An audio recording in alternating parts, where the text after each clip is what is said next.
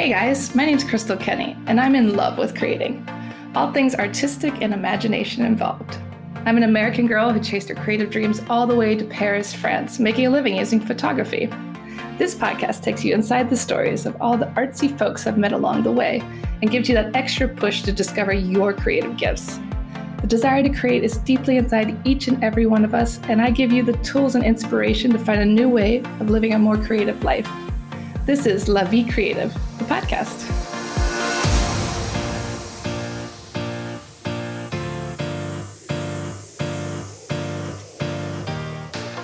Claudine Hemingway is a descendant of famed writer Ernest Hemingway.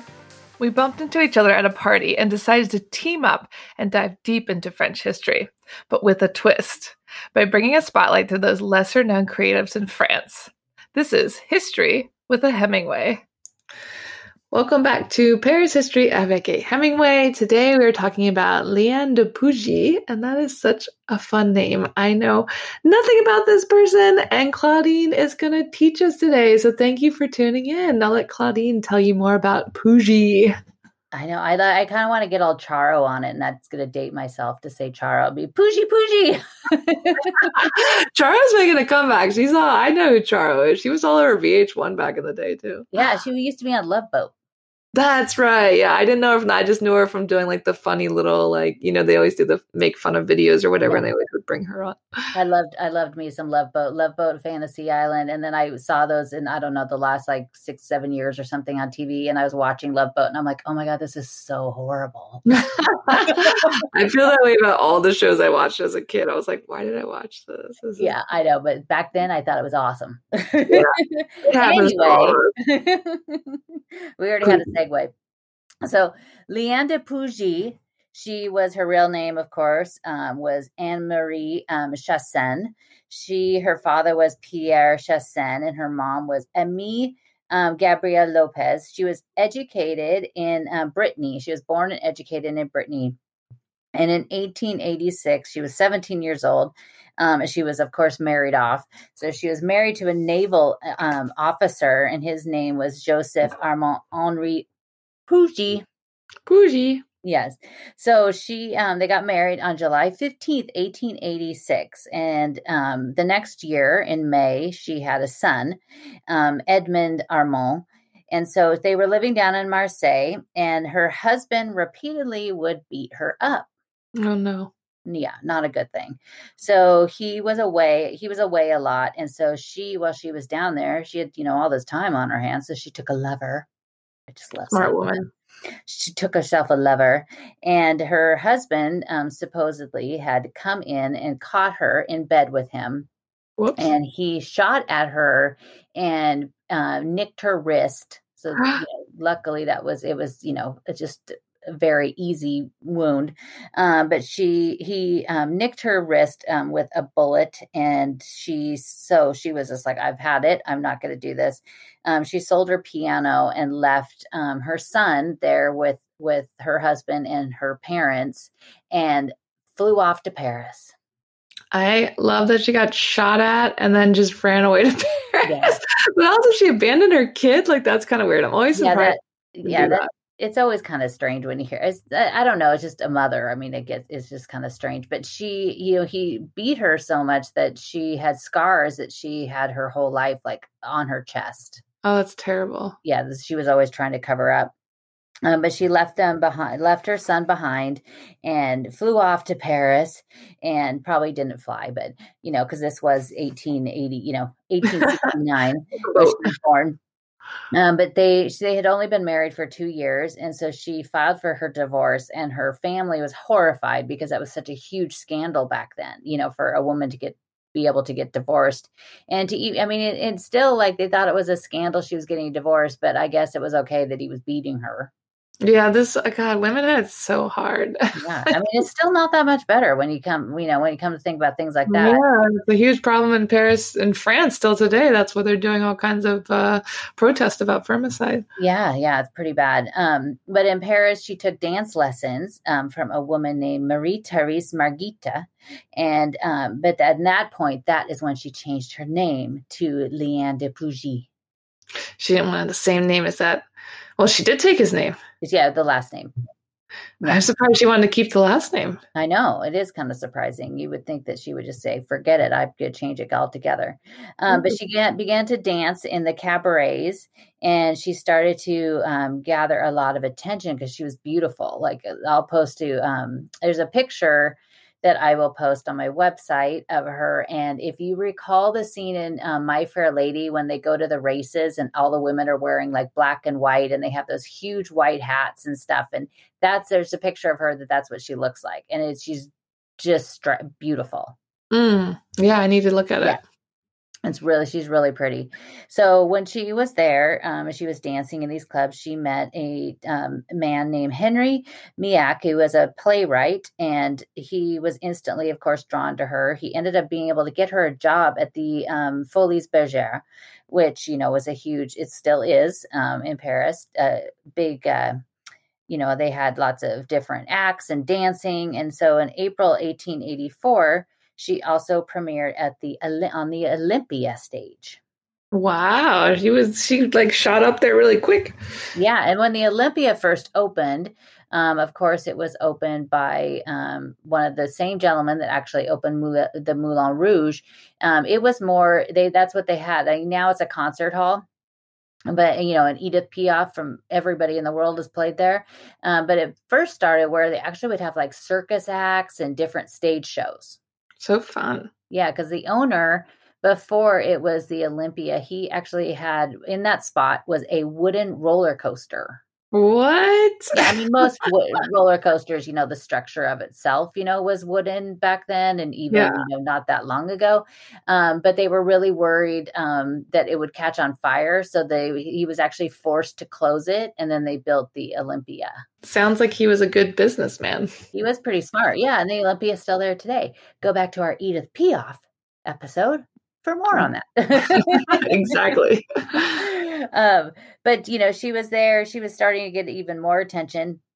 The critics were not as amused by her charm. They didn't think that she was, she didn't exactly command the stage, but because she was so beautiful, she did in that way. And one of them actually had said that she was the prettiest woman of the century. That's huge. Yeah, that's pretty good. That's pretty big distinction.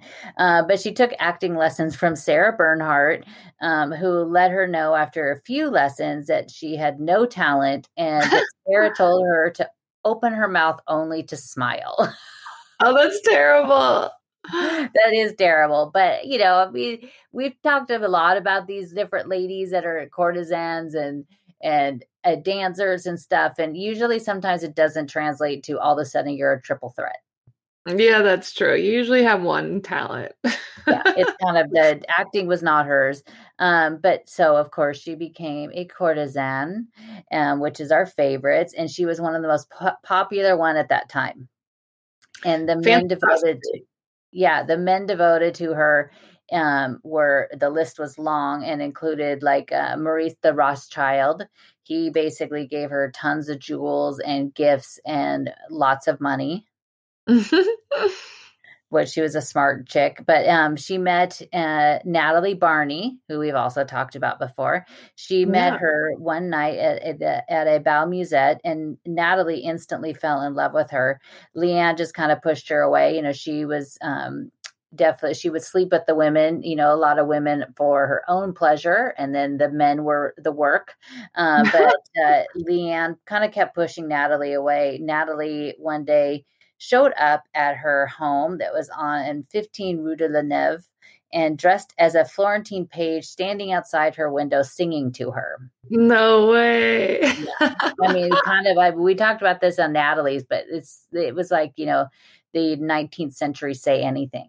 Yeah, I love that. But she finally she wore Liane down, and the two of them had an affair for a while.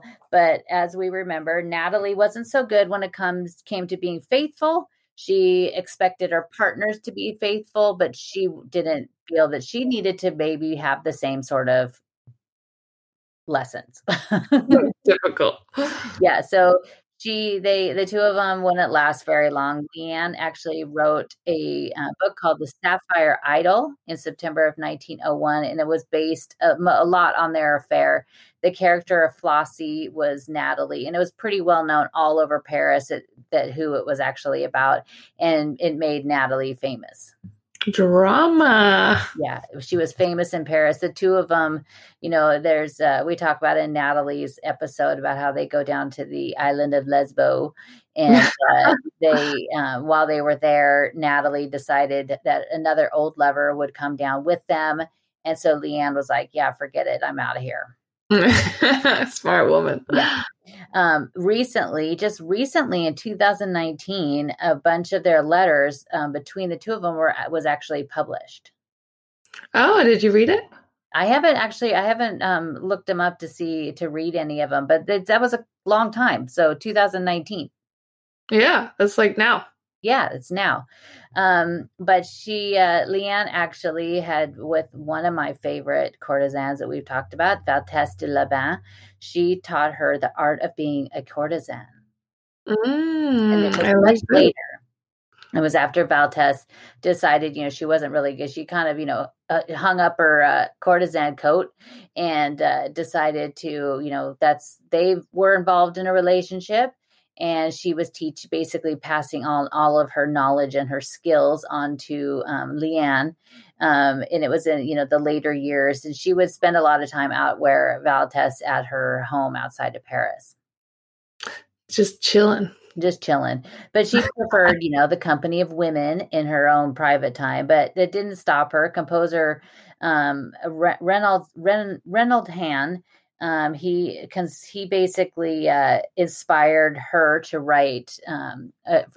him to write quite a few different pieces and sonnets, basically all about her. And he would come and spend the day with her while another a painter named Antonio de la Ganda would sit there and paint her. So she would just sit there and somebody be painting her and somebody writing sonnets and, composing things about her while she just sat there. That's so epic. I love that she's just like hanging out while someone's writing love songs about her, and another dude's painting her. Yeah. Like she's just being worshipped by the prettiest woman of the century. I mean, she really upgraded by leaving that like woman beater guy. Like, thank God. Oh, for sure. But she also, she was an author too. So she started writing that book where she wrote Sapphire Idol. And then she wrote quite a few other books. After that, she wrote many novels and stories. Her first novel was La Susan in 1898, and it was about the life of a courtesan, write what you know.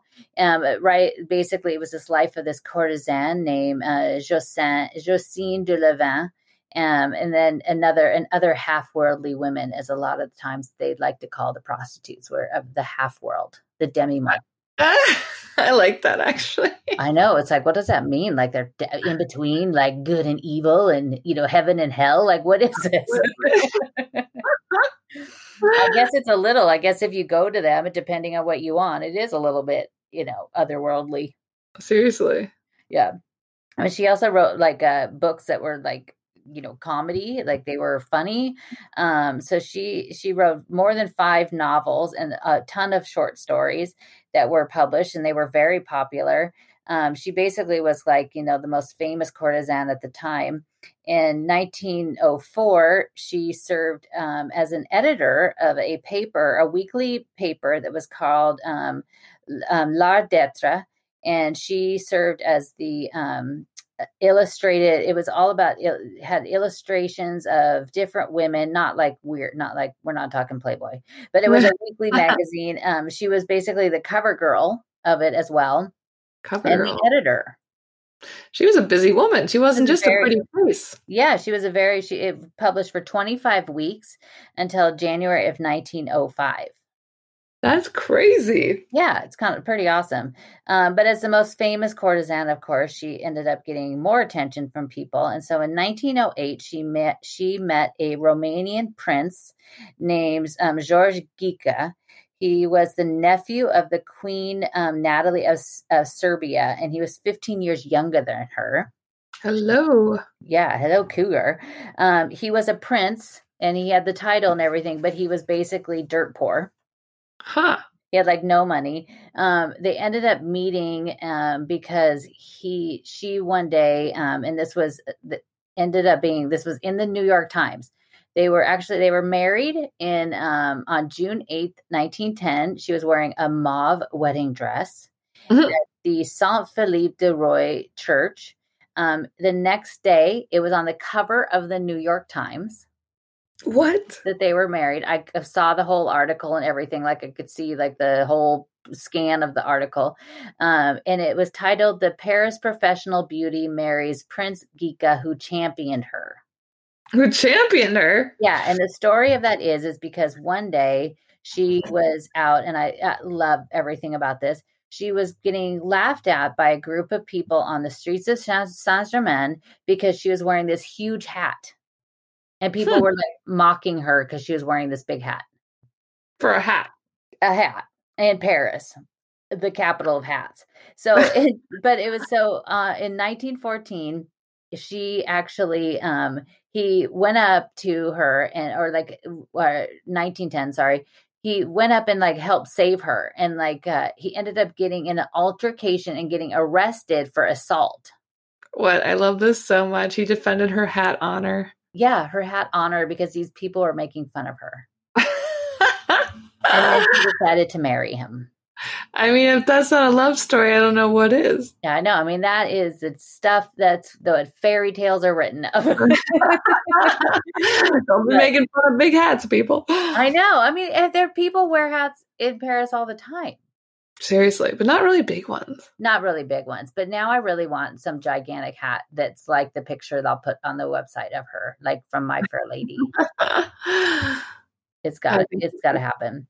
You got to do it. Yeah. In 1914, her son had served in as part of a pioneering group of pilots in World War I, and he tragically died, which devastated her. She was completely upset. She ended up going to a nursing home for a short period of time.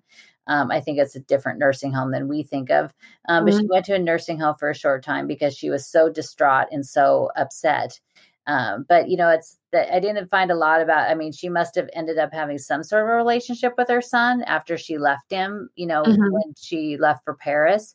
But she still nonetheless was quite upset. The marriage was pretty good, until 16 years into it. In July of 1926, he left her for a woman named Marianne Thibault, who had been actually Liane's lover.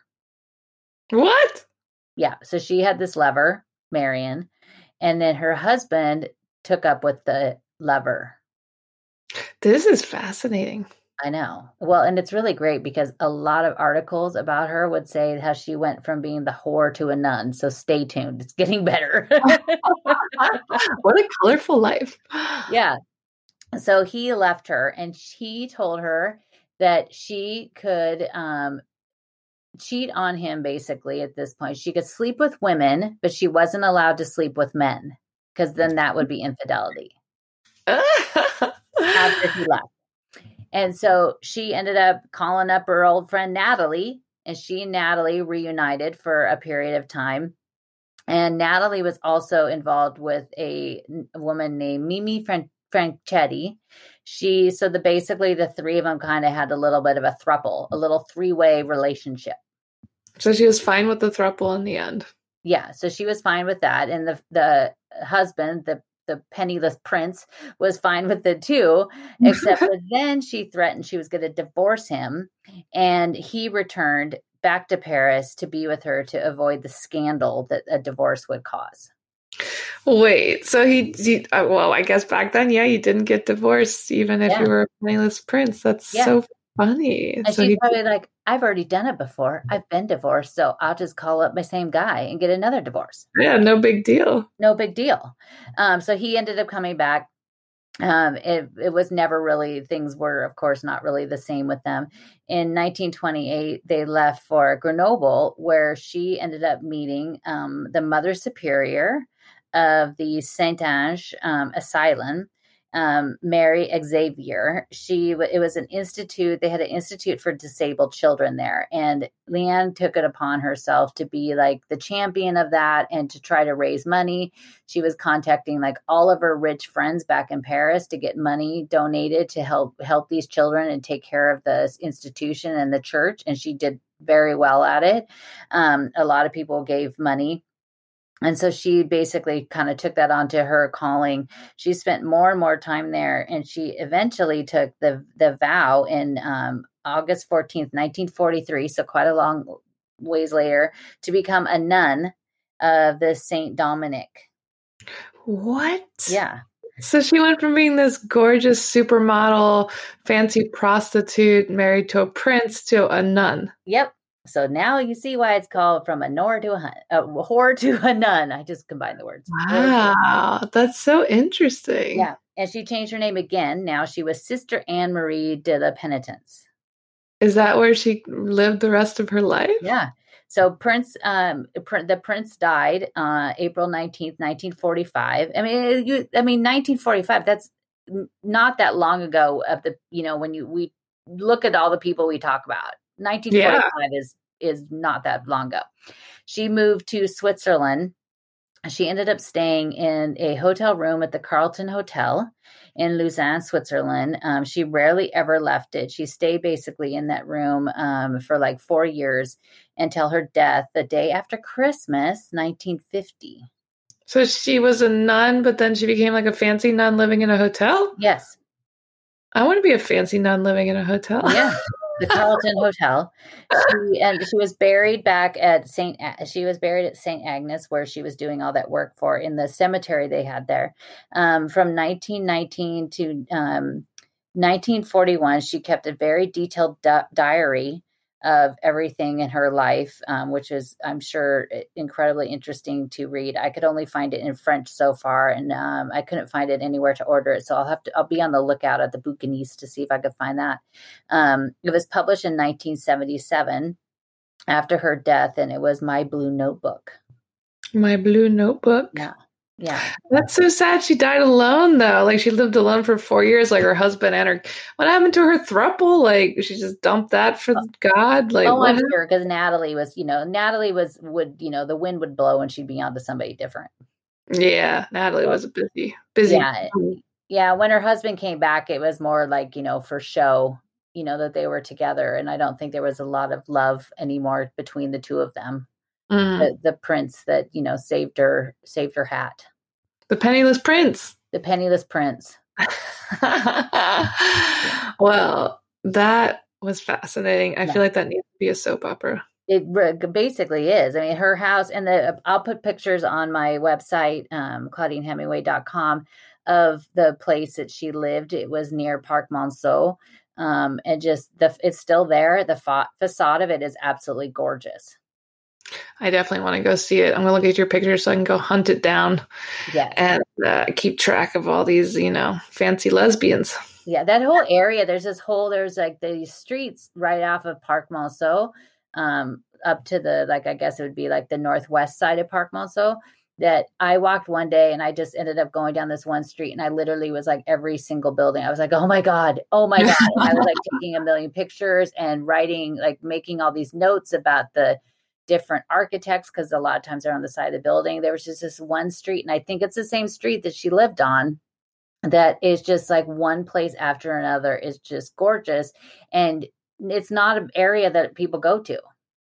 Interesting. Yeah, you probably saw, because I've shot a lot of portrait sessions there, but I don't explore around the side streets, but they're all super fancy. You're right. Yeah, they're very fancy. But it was there. I mean, that's where Sarah Bernhardt lived. The outside of the facade of the building where she used to live has actually like two rats like chasing each other, like chasing each other, and they're just like as a sculpture on the side of the building. Weird rats. Which is the only way I will ever be okay seing one, is that a sculpture on the side of the building, and that still grosses me out. There's a lot of them in Paris. You're bound to see one. I don't look under bushes or don't walk around at night. No. Well, thank you so much for another fun-filled episode. And don't forget to join Claudine on her virtual walks around Paris. Every Sunday, she gives you history and she walks live with you over Zoom. So make sure you sign up. It's only $15 a household to join these tours. Great deal to get history and travel to Paris virtually. And you can sign up for that on her website or check out her Instagram. And we'll see you guys next week. Thank you for listening to Paris History Avec a Hemingway. If you want to find out some more, you could always find me on my Instagram page, Claudine Bleu Blanc Rouge, and that's BLEU, as in the French way to spell it. And each day I post a daily history lesson about a person or a place or something in Paris, or it's lots of fun facts. And then also at ClaudineHemingway.com, where you can also sign up for my newsletter there.